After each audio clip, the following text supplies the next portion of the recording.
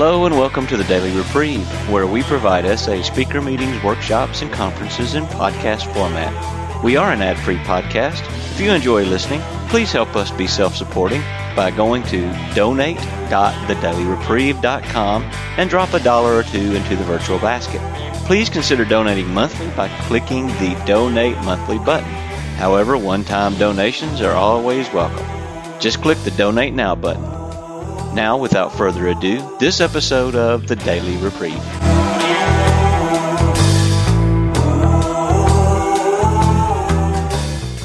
I'm a sexaholic named Mike. Truly grateful to the Father God of my youth for one more day cleaning this fellowship.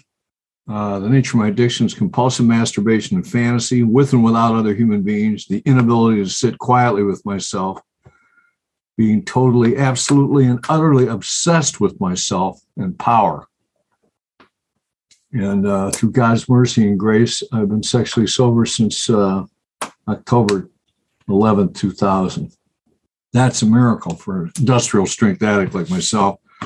I see we've got some horsepower in here. One guy's got my last name, and the other one's a guy with 1 day of sobriety from Tennessee.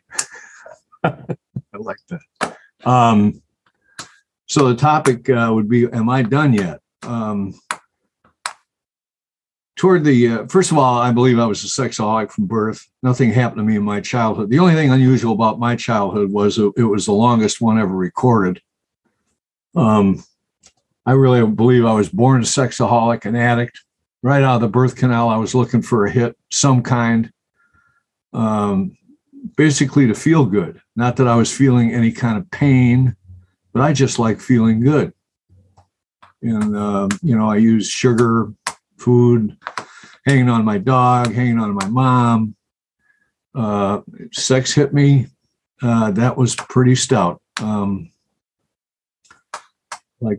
and Charlie said, two things happened to them and me too when they were 12 years old. One of them was sex and the other one was this.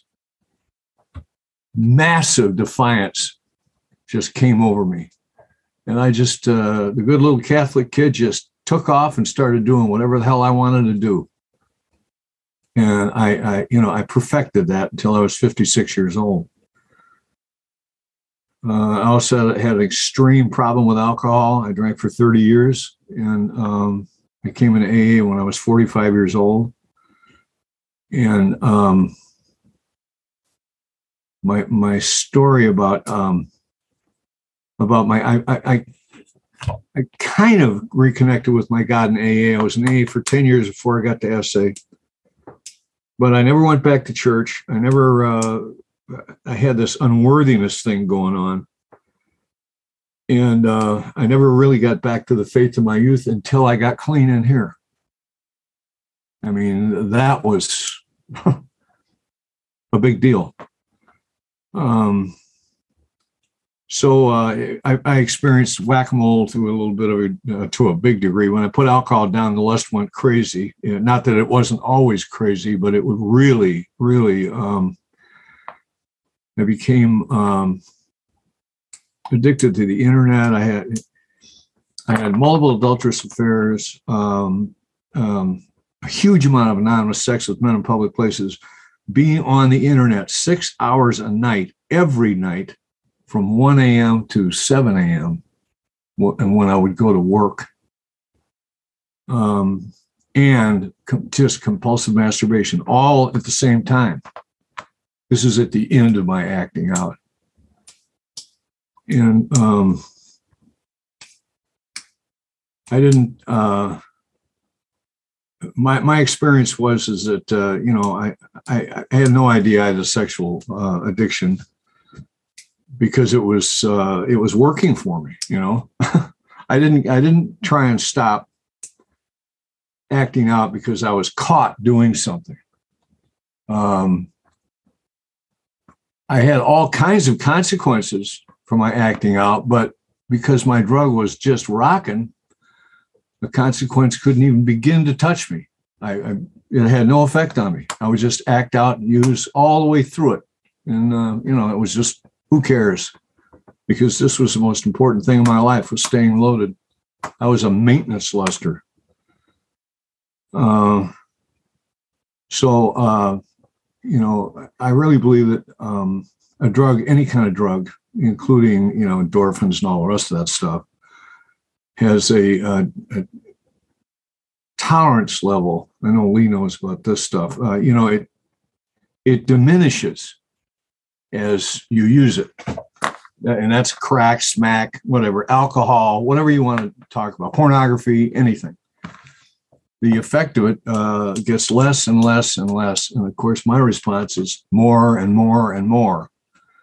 And I would mix and match, I would throw art in there, retail therapy, whatever, to try and sustain my high. But at the end, I was doing all that stuff at one time. And it was not working. I can't say that enough. I didn't try to interrupt my acting out. My acting out let me down. And my wife was the very first one to become aware of this. I just told her, we were trying to act out together. It was just awful. Oh my God, it was horrific. And then I just told her what was going on. Not all the specifics, thank God. But, and she had at that time maybe 25 years in Al-Anon. And her response was, fix it. I didn't get the, we're going to go to counseling together, or, we'll go find a 12-step pro, or none of this we stuff. It was fix it. So it's kind of funny because I went back to my AA sponsor. When I did the 5th step in AA, we spent 4 hours together and we did resentments and fear. And when we got to sex, he said, well, what about sex? And this guy's giving me everything he has. He was working way harder than I was. And I said, I nailed everything that moved for 35 years. I had no intentions of even discussing sex because I was, totally loaded on sex. And this is about alcohol anyway, whatever. But now I find myself back up in Seattle with this. Now I had written out part 3 of my 5th step, now. And now I'm sitting there with this guy. And of course, I'm contrite and, my head's down, full of guilt and all that stuff. And he starts laughing at me as I'm, wringing this stuff out of my brain. And this is what crazed Jesuits do. And I said, what are you laughing at? What's so? He said, you're just a garden variety sexaholic. Nothing special about you at all. And I went, really? So he gave me a number to call, and it was another one of those guys that back in Portland, and I went back to see him, and I ended up in a meeting of Sexaholics Anonymous. And so I'm sitting there, and I was the first one at the meeting, and a guy comes in, he takes the attaché case out, opens it up on the table, and takes a big book out and throws it on the table. And I saw that book and I went, oh my God. I had no idea, at all what SA was. But I saw that book and I went, I'm sunk. I'm in, no matter what it is. And I had a sponsor my first day. And, I learned from the ANA, that the guy who, knows the book backward and forward and, everyone everybody looks up to and sometimes is on the speaker circuit is not the guy for me. The guy for me is the one who's quiet and has humility, who has what I don't have. And I'll be darned if I didn't find the right guy. And even his sponsor, my grand sponsor, is exactly the same as he is. And he did some casting out in the first meeting I was with. I went, oh, geez, we're going to get arrested. I had no idea. And that humility and honesty, it just blew me away. So I asked him at the end of the first meeting, he said, call me tomorrow. I'll be your temporary sponsor. So I've been calling him every day for 24 years, New Zealand, Ireland, wherever, every day at the right time I pull over. But at any rate, so there I was. And now I'm going to SA, and I got the sobriety definition. I don't have any problem. That's just parallels of faith to my youth. Everything is there. But I couldn't get sober. Not even close. I was, chronically masturbating. The internet was just huge. I took some action on that right away. I just gave it to my wife. I said, change all the passwords or whatever. If I get on the internet, I need to do it through you. And even then, she would be on the internet and go to bed, and I'd come down the stairs and I'd see that light on, and I was gone. So I'd go down there and, put another 3-4 hours in. And I was doing adult bookstores. I think the affairs quit. But at any rate, I just kept getting loaded. I'd get 2 weeks, 30 days. I remember I got loaded on the way to getting a 60-day chip. And at the end of all this, it was just like clockwork. 14 days, 14 days, 14 days, 14 days, 14. And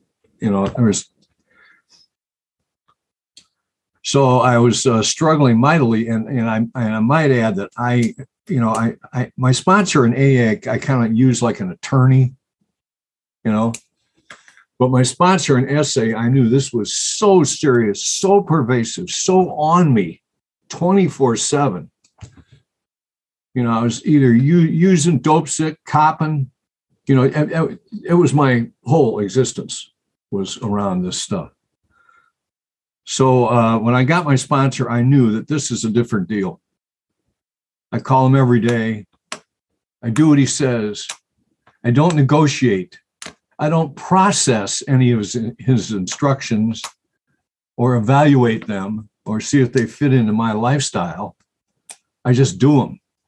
Kind of like Jess Laird said, the sponsor would tell him something, he was on the way before he got done with and his wife too. He's on the way. So that was a completely new thing. And, it was suggested, of course, I do 90 and 90. And then he said after that, I could back it off to a meeting a day, and which I've been doing for 23 years. But at any rate, do 90 and 90. Make sure you go to all the speaker meetings, the potlucks. When in 4 weeks I was at International in Sacramento, and I'm pretty sure that Lee was there. There was a panel up there. At any rate, and I just did everything that was suggested, and I just couldn't get sober. And there was a guy that God put in that meeting for me. There are people in 12-step program, they're rare, but they're genuinely evil, that play this thing, that manipulate the program. And this guy was claiming he was sober, 10 years or whatever. In reality, he's, masturbating, whatever. He wasn't sober. But he was really smug when it came to me. I can't imagine why, as humble as I am, At any rate, so whenever I'd come in there and I'd say, I'm a sexaholic named Mike and I got 15 minutes clean, I just came from the bookstore, he just leaned back, and folded his arms and looked down his nose at me, and just, big me and big him and little me. And that was very disturbing to an alcoholic jerk like me. But it kept happening over and over again. And it got to the point where, I was beginning to feel it. maybe because I'm not sober, I shouldn't be happy, joyous, and free. But, there is a consequence for not being sober.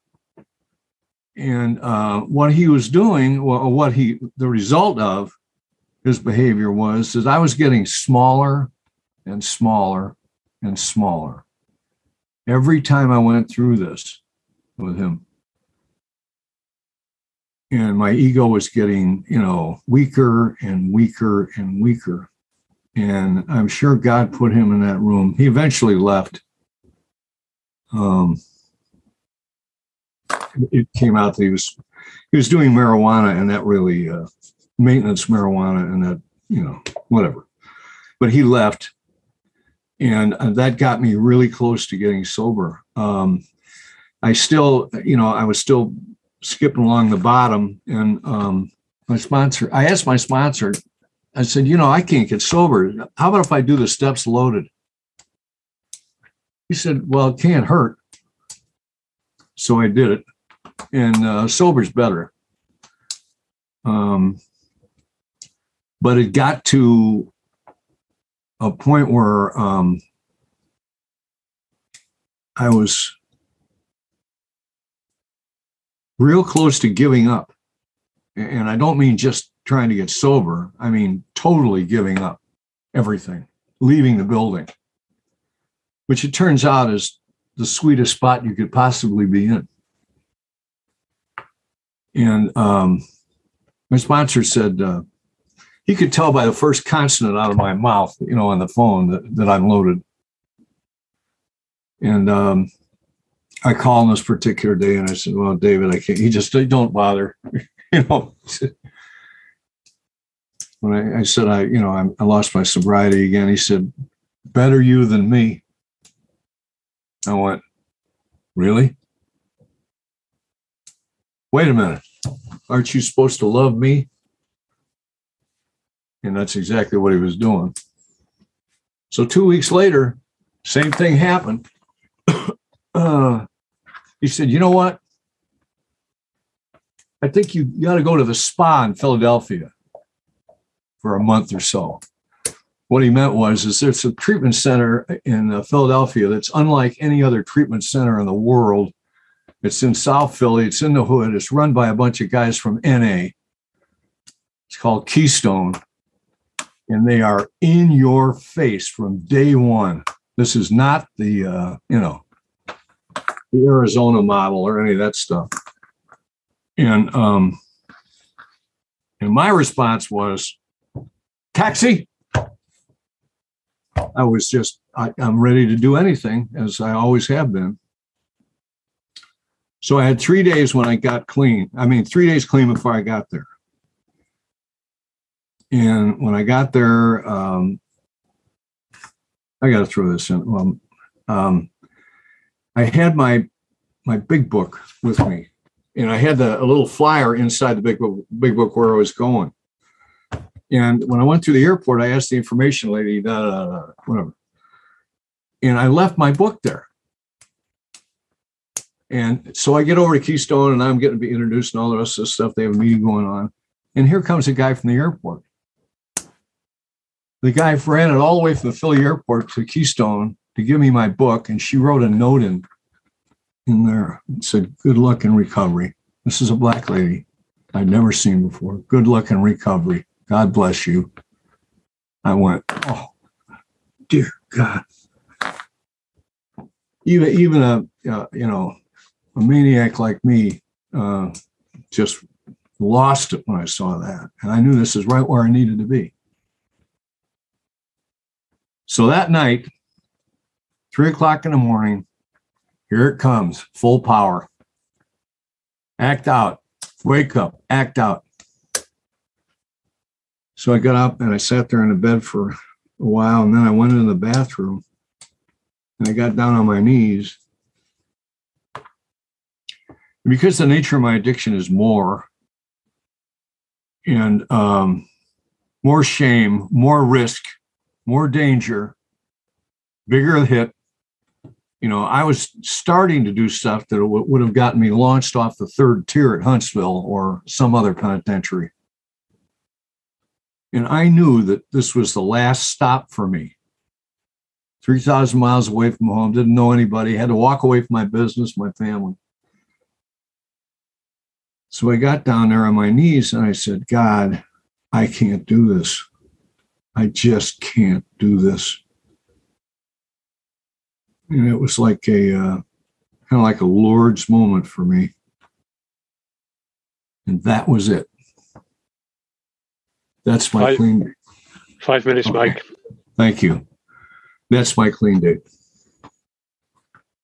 So I did my deal at Keystone. I came back, and I came back into the arms of SA. If I hadn't been going to SA, I followed those guys that were with me at Keystone. All of them were loaded. All of them lost their clean time almost immediately. But because I came back into the arms of SA, that's my sobriety date. And I struggled and I struggled and I struggled, and it took me a full 2 years. That routine lasted 2 years of me doing absolutely everything I was told to do. And I couldn't get sober. And if it wasn't for my sponsor, I know people in this program that will fire people that go out.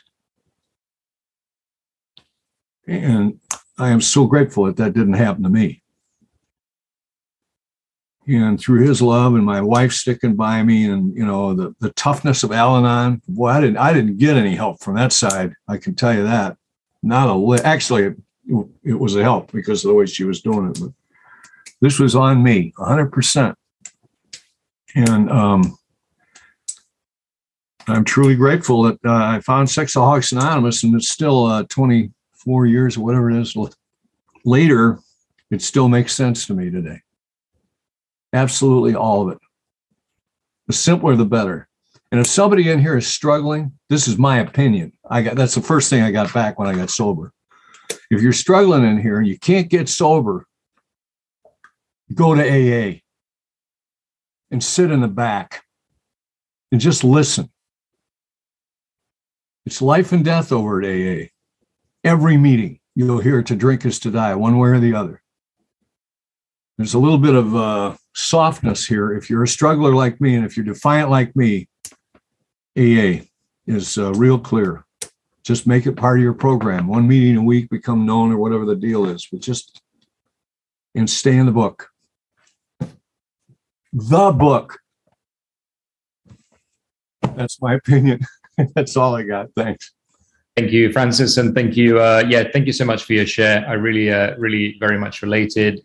Grateful to be sober today and to hear your share today. And it really spoke to my experience as well, because I also got sober by starting to go to AA. Within a few months of joining SA, I moved to a city where there was no SA.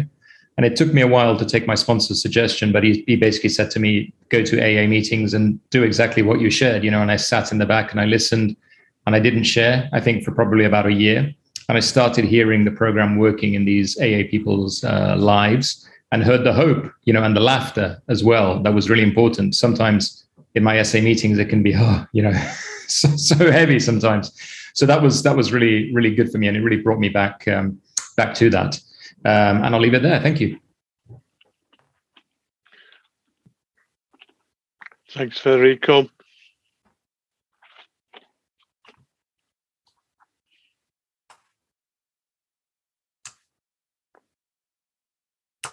Margot, go ahead. Hi, I'm Margot. Thank you so much, Mike, for your share. It was very moving, and I related a lot. My question may seem a little bit on the off of. Anyway, what I'm wondering is, when you sponsor people, how do you decide within the same person or between people when to be tough and when to not be tough?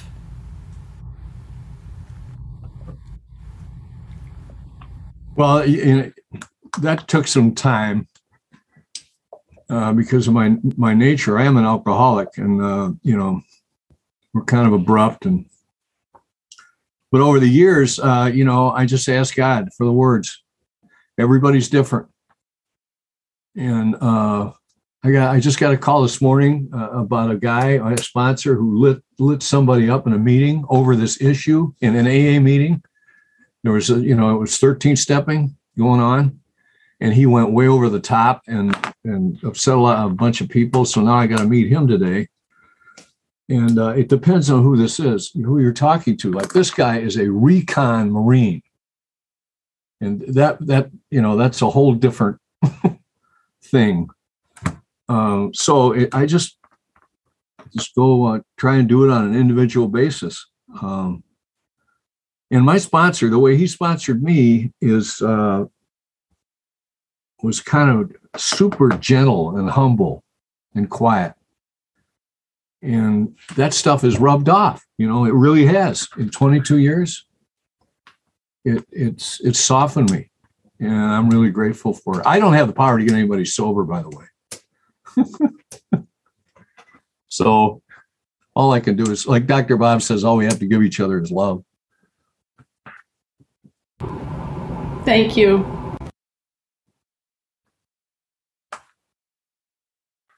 We have Nancy next and Walter, and then we'll open up for anybody with less than 30 days. So Nancy, off you go. Hi, Mike. Glad to hear you. Glad to hear you. Boy, your story is so much like mine. Landed myself in the psych hospital when my bottom, not discovered, was I lost my relationship with God. But coming out of that psych hospital, no SA in my city, going to AA, but still acting out.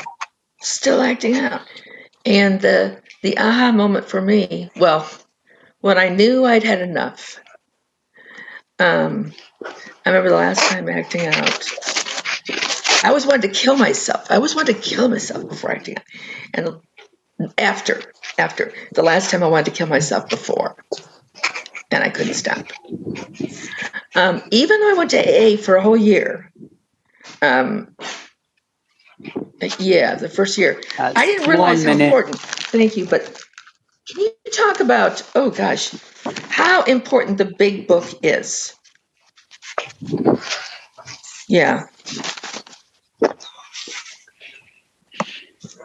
Well, I would talk to my sponsor and I say, there's somebody else in here that's in every program on earth. And I'm that guy. I'm an FA, I'm an NA, I'm an Al-Anon, an AA, and SA. And I work all of them. I don't audit any of them. I've done the steps in every one of those programs. But there's a clarity in the 8th grade syntax, some real clarity in there. And there's not a whole lot of wiggle room. And I say to my sponsor, how come I go to all these programs and, nothing resonates to me like Alcoholics Anonymous. And he's never, he's not an alcoholic, but he could hold his own in any AA meeting on earth. He says, it's probably because you're an alcoholic. That's typical of the kind of bumper sticker answers I get from him. But that is true. It just identifies. I identify so totally. I have what I call an alcoholic temperament. Sit. And so it matches up with the big book. And I'm kind of a student about how far away NA got from it, what the things that Roy missed, all that stuff. But still, if it wasn't for Roy, none of us would be sitting here. Thank you, God. I get my brain back on account of Roy. Say nothing of my marriage and everything else. But the big book in Alcoholics Anonymous just resonates with me. It's just the clarity. And it's so good that there are Al-Anons all over the country that when it comes time to work the steps, they work it out of this book. That's really saying something, overcoming that resistance that Al-Anon has, toward even hanging around or anything to deal with an alcoholic. But that book's so powerful and so simple. Thanks. Thanks, Mike. Thanks, Nancy. Okay, so anybody with less than 30 days can also ask a question if you want. Just please raise your virtual hand. Walter, go ahead. Yeah, thank you, Francis. Hi, Michael. Walter, I'm Sexaholic. Thank you for your share. I had a deja vu experience because I listened to your share on the fireside chats yesterday while I was walking the dog, and then I heard you today, and I thought, I recognize this story.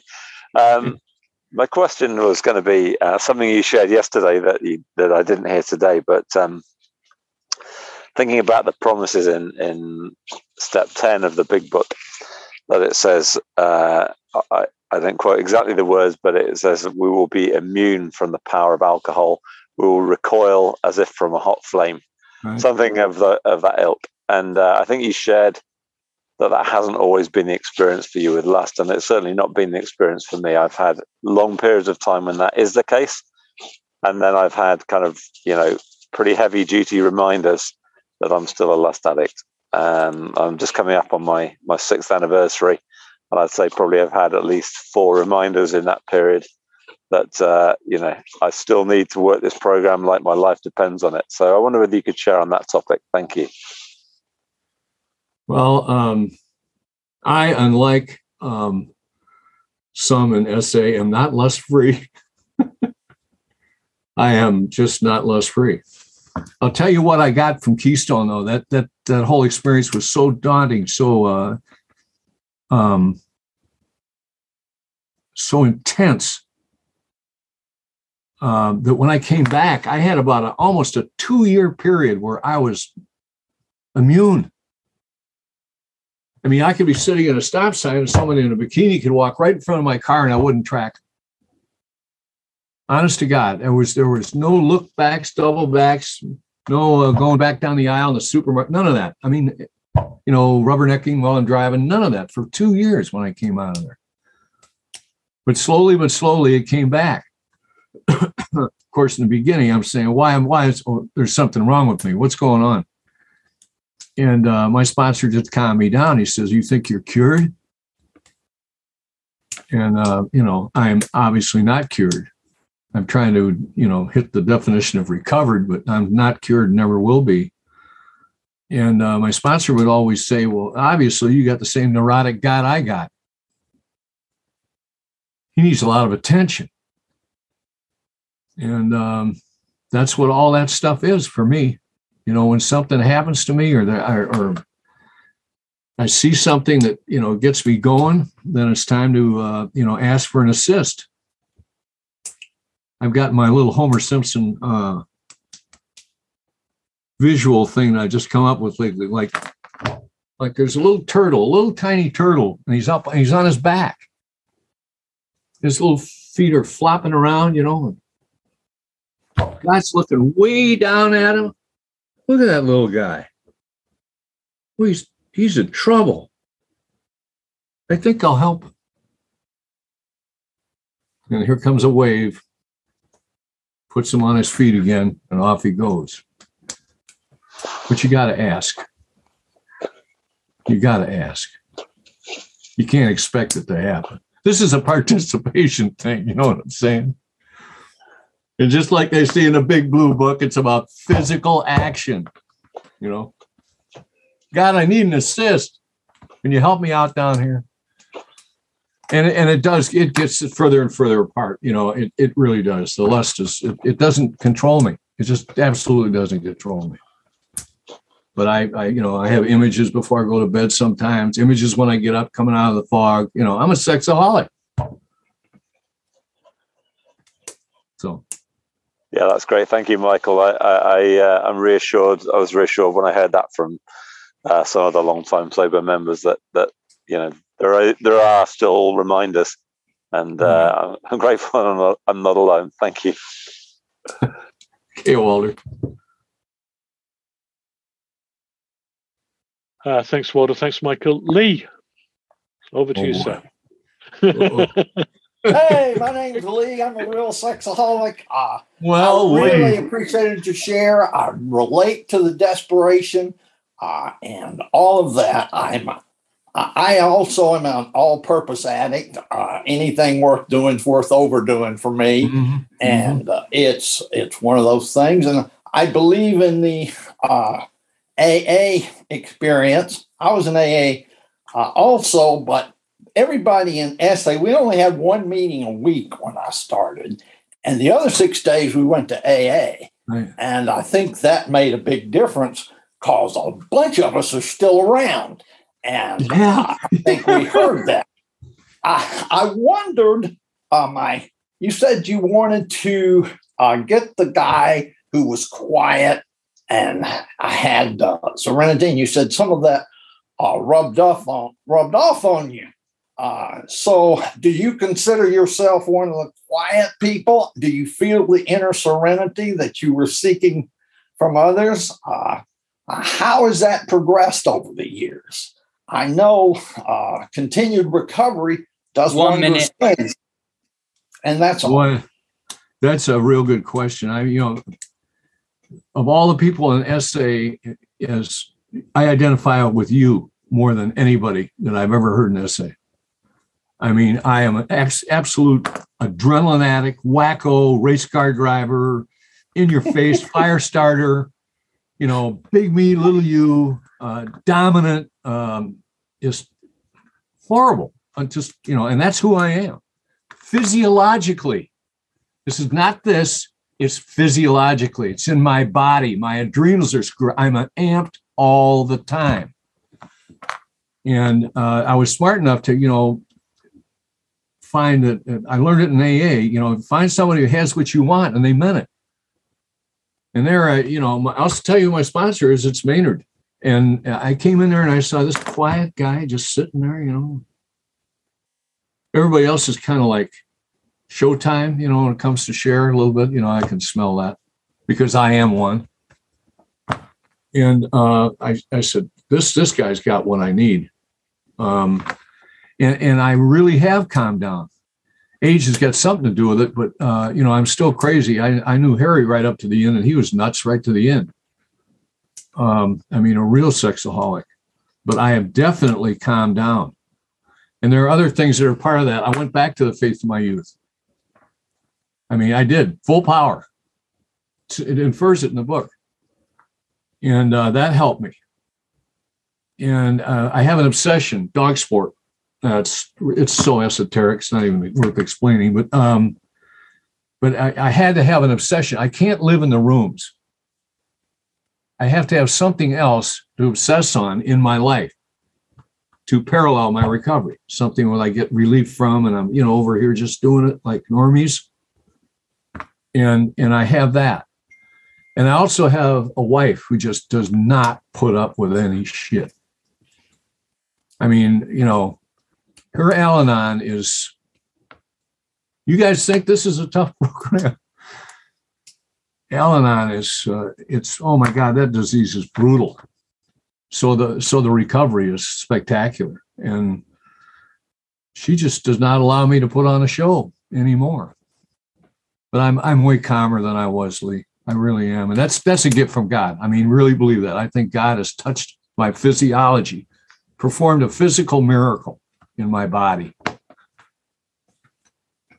Thanks. Thanks, Michael. I've gotten a little better too. Matt.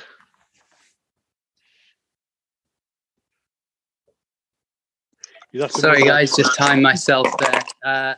Thanks, Francis. Yeah, thanks a million, Michael. Got a huge amount out of listening to your share, and just really wanted to raise my voice, not with a question, but just to say thank you, and in particular for me, just that reminder of, you said something that reminded me that my disease, my lust, will burn me out before it burns itself out. And I could identify all the way down the line with those, nights, 6-hour stints. For me, it was like another job for me, my acting out. It was like something that I would just do on top of it. And I'm really grateful to be walking away from this meeting tonight with the reminder that my lust will always burn me out body and soul before it burns itself out. So just so grateful for that, Michael, and many thanks for your share.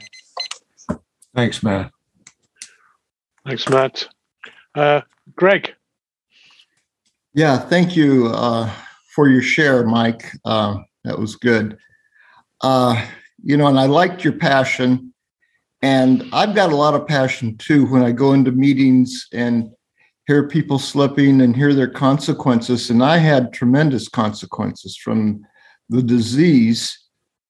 And I hear chronic slippers, and they're still having consequences. Of course, I'm still having consequences, too, and I've been sober for a while. And I understand that the consequences keep on following me, even if I stay sober. But the disease is a killer. It is a killer. And it cost me my marriage. And so when I get into meetings, I am passionate about this thing, and I have to calm down. I have to learn how to calm down a little bit. But I am so passionate about it. And about working the steps, about going to meetings, working the steps.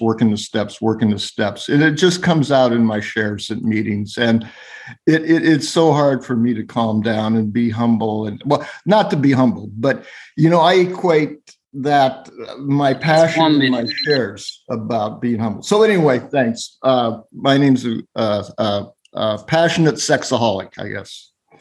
Thanks, Greg. There's something I forgot to mention. And a real big part of my recovery, both in AA and in here, is I listen to a lot of tapes, a lot of CDs. Tapes are little things that have stuff in about that side. At any rate, I listen to Sandy Beach. And there's nobody. I think he's on Dr. Bob's level. That's once again my own opinion. But the name of the game is humility. The name of the game is dropping the rock and getting small. And that is, well, it sounds simple. Oh my God, for somebody like me, I have to, before I ask for any kind of help at all, I have to be tore up from the floor up, face down, beat down.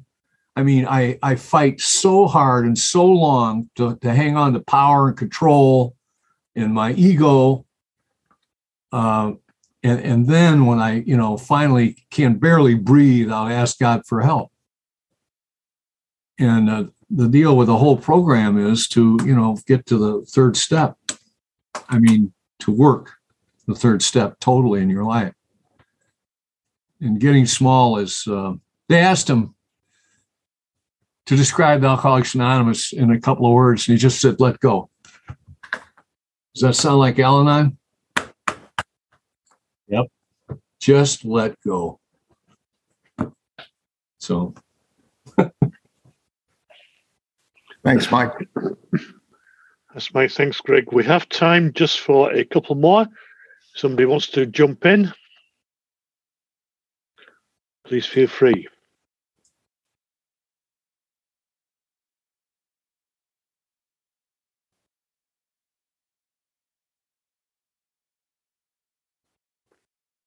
You've stunned everybody to silence, Mike. Yeah, it's my humility.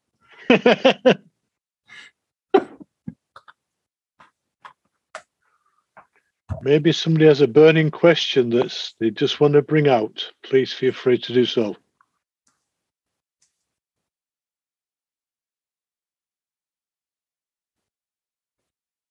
I could throw one little thing out in too. That my nickname in AA is Dog Mike, because to me the answer to just about everything is a dog, and it gave me immunity from the world. Growing up, I didn't have to, I didn't have to cajole anybody, or I just take my dog in my bum bag and I'm out of here. But for an addict in recovery who's trying to get clean, getting an animal is really helpful, because that animal looks to you for his life. And, my life has been a lifetime of self-centeredness. All I care about is me. And if I have to be responsible, really responsible, that really helps me. And also, and this is, I know it's not universal, but for me, the dog is physical intimacy with no other connotation. Thanks, That's Mike. not true for everybody, but for me, that's God right here. Thank you. Susie. Thank you. Hi, Mike. Thank you so much for your share. You mentioned earlier that you are not going, or at least I thought I heard, you're not going to fire somebody who acts out. So I'm wondering if you could give a little guidance on when is it appropriate to tell a sponsee, I can't work with you anymore.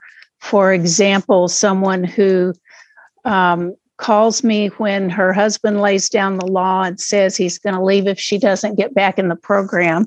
And so she's back in for a couple of weeks and follows directions for a couple of weeks and then slowly tapers off and misses a call, cancels a call, and then just is a no-show for a call. And this happens, over a period of a few months, a couple of times or so. I don't know when to, I don't give up on people, but I don't know when to say, I don't think this is what a sponsor-sponsee relationship should look like. Well, over the years, I've learned that if you're working harder than your sponsee, something's wrong. Right. And it's okay to tell somebody that, you know what you need? You need to do some more research. Period. Just like that. Just an Al-Anon lick. Just leave it there and let it percolate. You know what I mean? Yeah. And, if they're serious, it's an inside job. It has to come from inside them. And my sponsor kicked my ass a bunch of times. And boy, am I grateful for that. Oh, my God.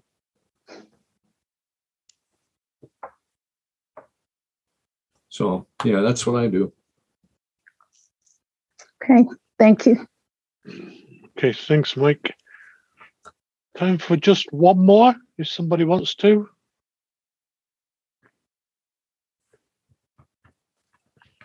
Hey, I'll jump in one more time. I love the idea about a dog. I knew a Methodist minister one time who claimed his dog was his spiritual advisor. Right. And I always liked that.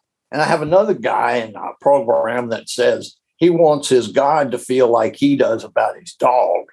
And he says every time that dog does something terrible, he just looks at him and says, "Oh, isn't he the cutest thing?" And he's hoping God's doing that for him too. So I think dogs are good. So that's all. Thanks. Thanks, Lee. I spent a lifetime being a do what I want, go where I want, say what I want, not being responsible for anybody or anything. A lifetime of that. That's what the dog is. It's got to be an anchor. That's what I'm saying. Unconditional love. Absolutely. That's great. Okay. Well, thanks, everybody. Thanks, Mike. So one takeaway I'll take from there is that God, G-O-D, becomes dog. So I must remember that one. Okay, so this... I would like to thank you for listening to this episode of the Daily Reprieve, the best source for experience, strength, and hope for SA members. Please subscribe to this podcast to be alerted of new episodes. Please show your support by donating to the Daily Reprieve by going to donate.thedailyreprieve.com and choosing either monthly donations or a one-time donation by clicking Donate Now. Thank you for listening and stay tuned for the next episode of the Daily Reprieve.